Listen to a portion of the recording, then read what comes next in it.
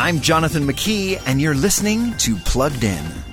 Gaming is a big part of screen time these days, and Marvel's new Spider-Man Miles Morales game is one that kids are enjoying with the newest PlayStation platforms. Like the previous Spider-Man game from Marvel, kids can swing, bash, catapult, and beat up bad guys. And there's definitely plenty of fighting to go around, sometimes with a little splash of blood. And there's also some T-rated language in the bad guy dialogue. In spite of those thumping and what did he say bits, we like this game more than the original. Yes, the battling can sometimes feel repetitive, just like any game of this stripe might, but there was something fun in helping Miles improve his initially clumsy skill sets, and something inspiring about watching this likable teen try to do what's right, protecting his loved ones and shouldering the heavy mantle of a hero.